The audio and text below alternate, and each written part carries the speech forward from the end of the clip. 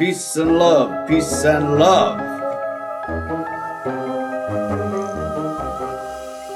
Peace and love, peace and love. Thank you, Ringo. And I'd like to welcome everyone back to Aberdeen Proving Ground's Hidden History. I am your host, Sean Keefe, along with my co-host, Susan Thompson. Say hi, Susan. Hi, Sean. How are you doing today? I'm doing wonderful. Actually, I'm a little crazy. You are. I would never have guessed. Well, I'm just plumb crazy at Plumb Point today. Oh, so I guess that's our secret title for this episode? You guessed correctly. Yes, plumb crazy at Plumb Point. And Susan, just what exactly is Plumb Point? So Plumb Point is the little spit of land that separates... Did you say spit? Spit. I've never heard of that. You've never heard of a spit of land? No, but I love it. Okay. It's the little peak point spit of land that separates Swan Creek from the Chesapeake Bay. And this is sort of the center of where APG was established in 1917. But it actually has a very long history, of course, because it's APG's hidden history. So when you say point, right. Now, I know that at the north end of Plumb Point, there's a little hook almost, correct? Right. It's like a little bump that sort of sticks out right into the water. Is that what you would call a spit? A spit. A spit? A spit of land. Okay. And that faces Swan Creek. Right. And then to your right opens up into the Chesapeake Bay. Correct. And so So you're talking prime real estate here. It's beautiful landscape. I mean, there have been lots of people who are very thankful that APG sits right there. Yes. Our previous episodes focused on two islands just off the coast of Aberdeen Proving Ground. So this episode, we're going to bring it on inland this time. Right. And Spasudi Island and Plumb Point are very close to each other. The bridge onto Spasudi is from the end of Plumb Point. But unlike our previous episodes, Plumb Point is an area that is actually somewhat accessible to the public if you have a valid reason to be there. For example, the Top of the Bay Club, where we host wonderful weddings and things, is right in that same area. With a beautiful view of the bay. Right. So it's still on a military installation. There's still, you have to have a reason to be there. It's not just a tourist attraction. But, I would say more members of the public have seen the area around Plumb Point than have ever seen Spasudi or Pools Island. But with peace and love. Peace and love. Just do a little drive-by. Well, no, don't do a drive-by. You want to do basically a window tour of Plumb Point because you do have to be respectful that these are people's homes as they live, work, and play on APG. That's right, Sean. So Plumb Point's a little different, and our discussion today will be a little bit different from what we've done before because in the past we've talked about sort of the deeply entrenched American history that's associated with the islands. Today we're going to talk a little bit more local. So rather than having like the big American names like George Washington and Thomas Jefferson and all those people we've talked about, we're really focusing more on the names of Harford County, Maryland.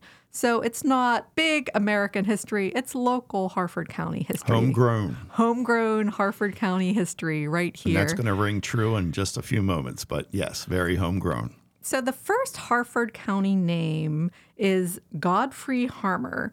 And he was in the 1600s, and he and some partners laid out the original plans for Havre de Grace, which was originally called Harmertown.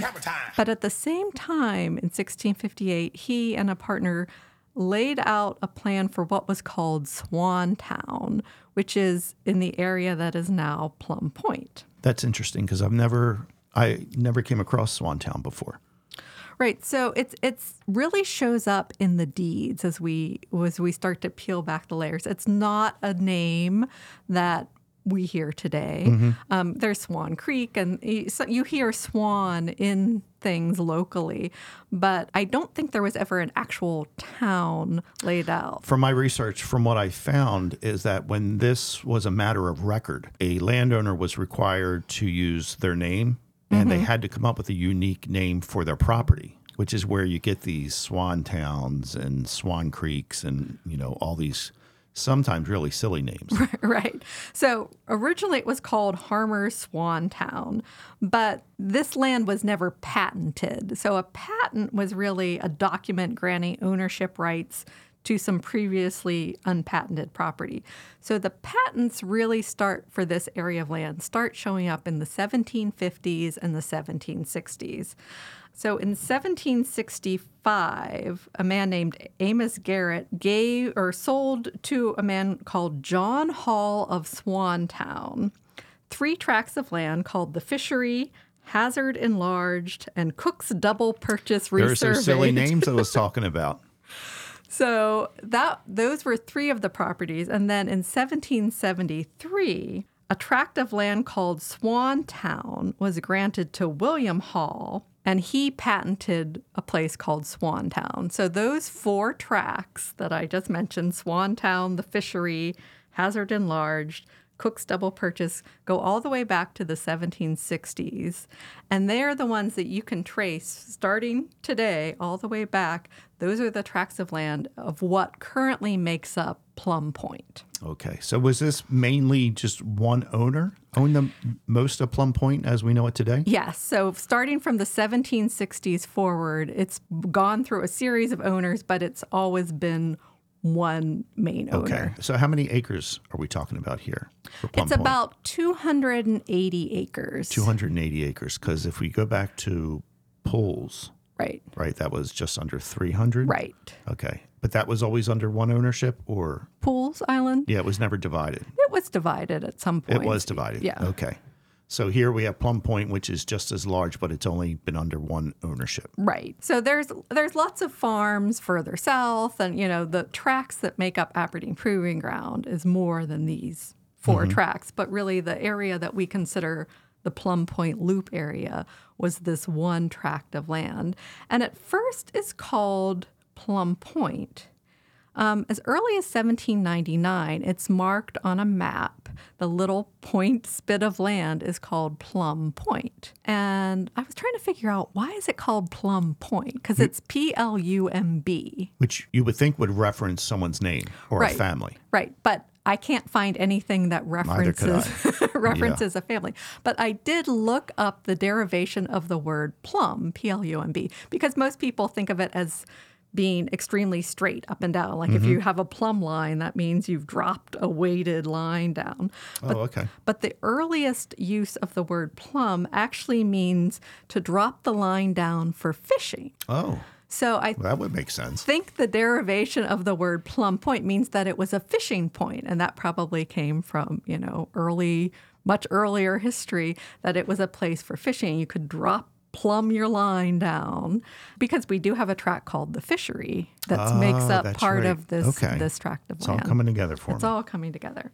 So the first time it's really referred to as Plumb Point Farm is in the 1850s. There's an advertisement in the Baltimore Sun newspapers in the winter of 1853 until December into January of 1854. And it's a man named William Slater, and he's selling what is called Plumb Point Farm. And he has a wonderful description of it. And this is the first time we really find out what kinds of structures were there. And it says it's on the bay, 4 miles below Havre de Grace, at the mouth of Swan Creek. At that time, it said it contains about 300 acres, so 280, of first-rate land, 20 acres in wood, and the balance in a high state of cultivation. With 6 fields, he has wheat, he has clover, he has Timothy hay. He's advertising that he's put a lot of work into the farm over the past several years. And at that point, he says the improvements consist of 1 fine brick dwelling containing 4 rooms on the first floor with a large passage on the second floor and 4 rooms. Adjoining is a stone kitchen and wash house with good rooms for working hands. Interesting. So could this be referencing what we now know as Quarters 1? Correct. Okay. So the farmhouse that is now Quarters 1, which is the commanding general's housing, is an interesting property because it's one of the few remaining structures that predate Aberdeen Proving Ground's occupation of the land. Okay. So the commanding officer's house was a farmhouse that was on Plum Point Farm. So there's a lot of questions. I mean, we've looked at the documentation on Quarters 1, and it usually, it's sort of like, well, it was built in the 1790s, it was a farmhouse. There really isn't much information about what it looked like. Too much. We have some photographs before it was remodeled by the Army extensively. But from 1917 forward, when the Army occupied the property, that house has been the commanding officer's quarters. Yes. So looking back in the deeds, I think the time frame that we have previously documented is a little bit off, because I think the property actually probably dates between 1814 and 1822. Because when I look at the deeds, there's a pretty big jump in a 7-year period of the value of it's the same tract of land, those 280 acres, and it jumps significantly, more than doubles in the 7-year period between 1814 and 1822. So my best guess is that it was that time, under the ownership of William R. Brooke, that the house was actually built. So the resident of the house, did he necessarily own the land as well? Basically the farmhouse? Right. So back in the 1814 through probably towards the end of the 19th century, the property would have been owned and occupied by the same person who was farming it. It really starts to change around the 1860s or so, because the whole property, along with others, was conveyed to a company called the Maryland Land and Emigration Company. So it was sold out of private ownership to this company.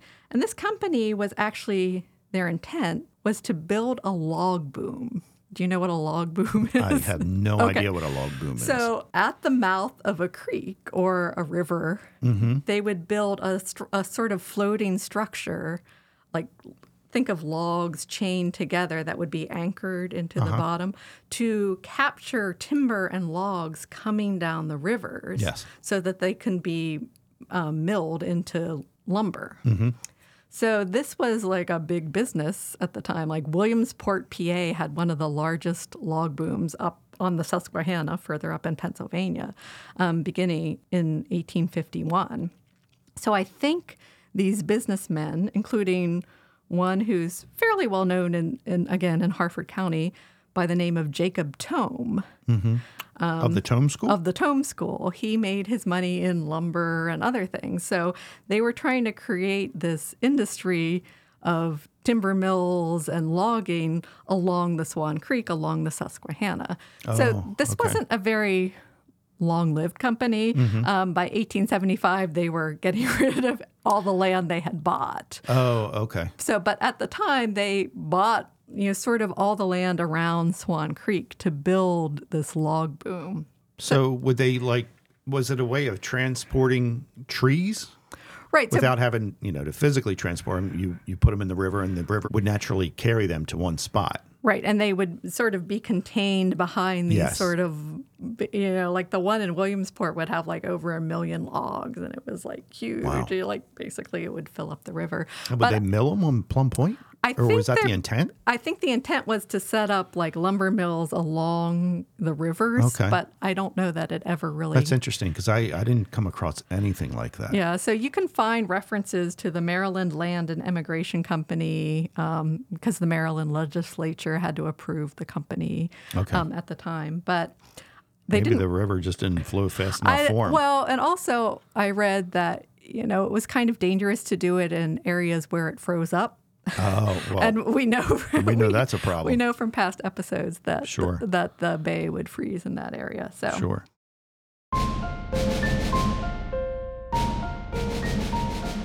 At noon on December 16th, Wreaths Across America will be at APG North and South to honor our country's fallen heroes through the laying of remembrance wreaths. For more information on the wreath-laying ceremonies, visit www.wreathsacrossamerica.org. Remember the fallen, honor those who serve, teach our children the value of freedom, and thank you for supporting Aberdeen Proving Ground and Wreaths Across America.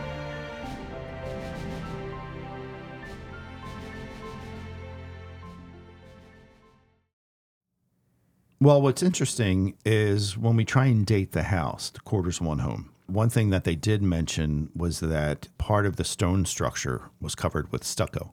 Right. And I know stucco really came into fashion like early 1840s.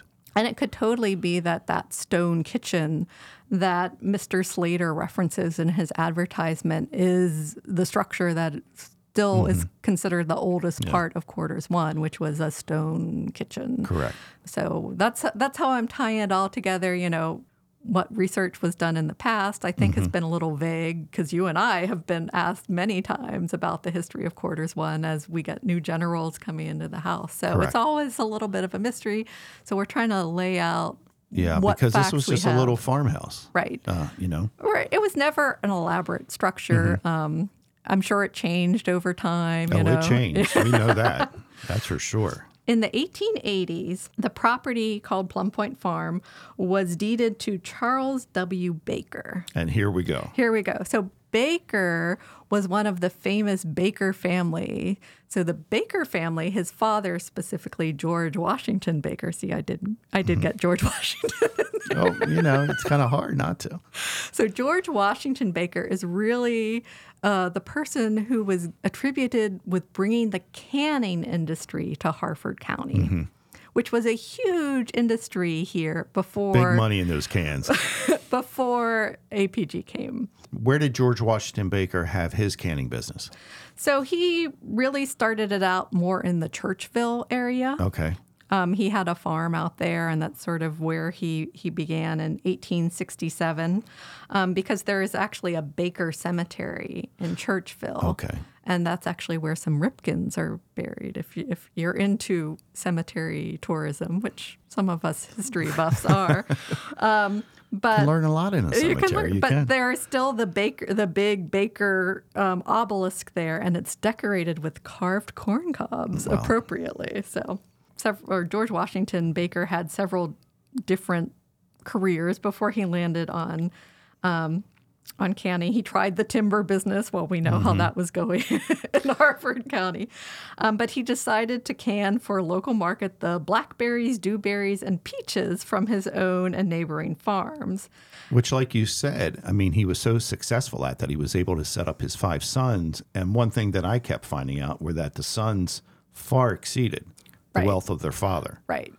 Charles Baker in 1917, as I said, when the Army came calling, owned this farm called Plum Point Farm, but he owned at least 2 others in the area.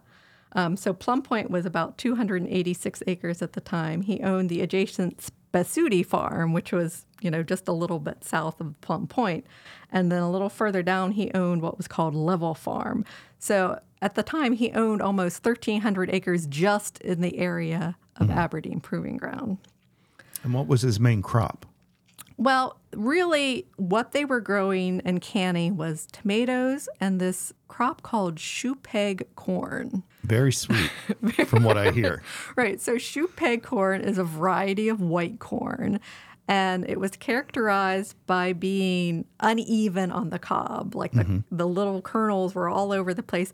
And evidently they looked like shoe pegs that were used at the time to hold soles onto the upper part of shoes. So it was called shoe peg corn. And it was a delicacy out of Maryland. And it was... Is that still in existence today? You can still get shoe peg corn under one of our local brands, the Mitchell brand. Okay.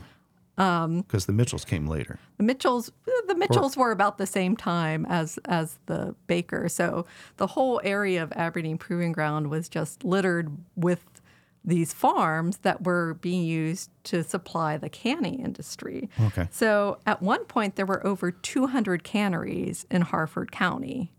Now, was he just canning his own product, or was he also a canner for other farmers? He set up a whole industry around canning. So in 1908, he built a cannery in Aberdeen at the corner of Bel Air Avenue and Baker Street, right across from the railroad station. So he had a cannery right there. He could put it on the trains. Right on the rails. But he also started a brokerage firm where he would contract with other growers. I mean, he extended his business all the way out into Delaware.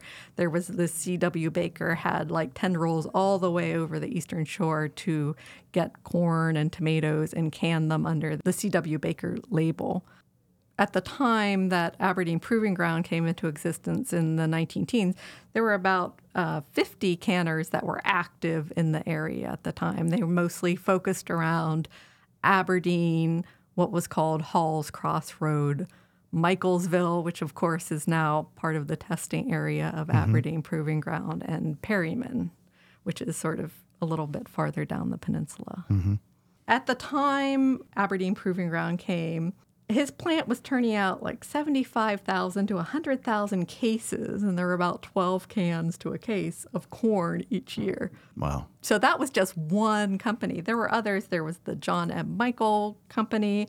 There was the F.O. Mitchell and Brothers Company. There was the S.J. Seneca Company. And they were all, local canning companies. And the Army came, and that industry just crashed because we took all their prime farmland. Did we take or did we ask? Well, it was eminent domain, so we took it, but we paid them for it. Yes, we did. But probably not as much as it was worth, given the fact that we basically destroyed a giant industry at the time. I mean, not that C.W. Baker was hurting. So he pretty much stopped canning after the Army acquired his land. He was tired. land. He was like, enough of this nonsense. He passed away in 1918. So there you go. Soon after he had sold his property to the Army. But he left his sons and daughters almost like $1 million. Wow. Which in 1917 was a lot of money. So very successful industry, all went away because of the Army. Can we word that differently? All right. Did you know we test here every day at Aberdeen Proving Ground? You've probably heard that before. If you're looking for more ways to stay connected with testing notices and activities on the installation, follow us on the Aberdeen Proving Ground Facebook and Instagram pages. Yeah! Susan, if C.W. Baker lived in Aberdeen, then who was living in the Quarters 1 home on Plum Point? So he had it leased out to a tenant at the time that the Army took possession in 1917. Do we know if Quarters 1 is the oldest home on Plum Point? I mean, you have the Hopkins house, but does that predate the Hopkins house? Right. I believe that Quarters 1, technically parts of it are earlier than the Hopkins house. The Hopkins house probably dates from the 1880s. It was the family house of the Hopkins, who lived on what was called Mount Holly Farm, which was just south of the Plum Point Farm.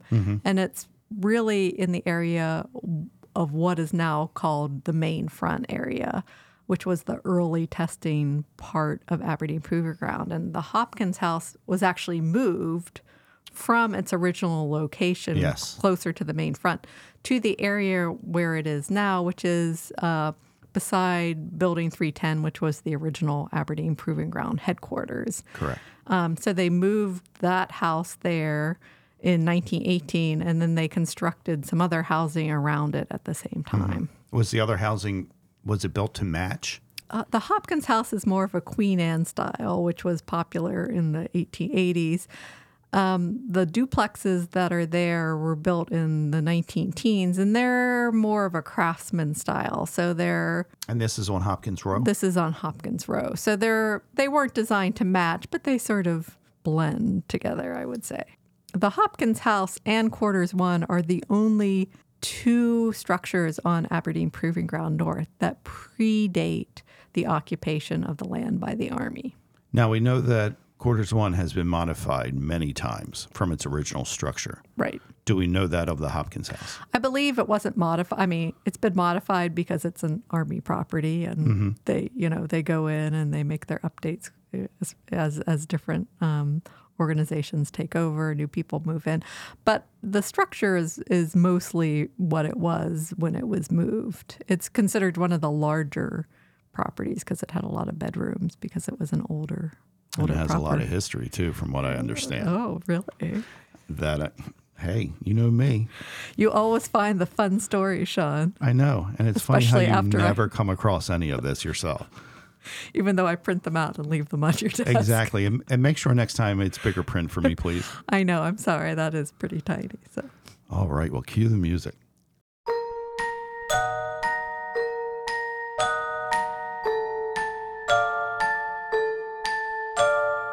Local lore has it that the old farmhouse is occupied by its share of unseen guests. It's not uncommon for the tenants in the house to hear the cries of babies and other strange and creepy sounds. And also, past and present tenants who have never met usually describe the same unusual experiences, including the cries and the lights which tend to remain turned on despite the efforts of post-electricians. Former resident Elizabeth Hopkins, daughter-in-law of the original owner, confirmed that babies and children had passed away within the old farmhouse. Please come and play with me. I'm so lonely. So, Susan, I'm sleeping with the lights on tonight. Well, from that article, it makes it sound like you have no choice but to sleep with the lights on. Pretty much, pretty much. So have you ever wondered, Sean, what it's like to live in one of these quarters? No, I have not. And after reading that, I decide I ever will. But Susan, oh, I see where you're going with that. I just finally got that. I just need to get somebody in here with first-hand experience. Can we do that, Sean? I can make anything happen, Susan. All right. Well, That's about all I can do around here. I guess I'll wait and see who we'll get. Oh, you're going to love it. He's a world traveler. He swims with sharks and loved by the community. But you're going to have to find out who that is next time. All right. I'm looking forward to it, Sean. So I'd like to thank everybody once again for joining in for Aberdeen Proving Ground's Hidden History. This has been part 1 of Plumb Crazy at Plumb Point. We'll see you next time.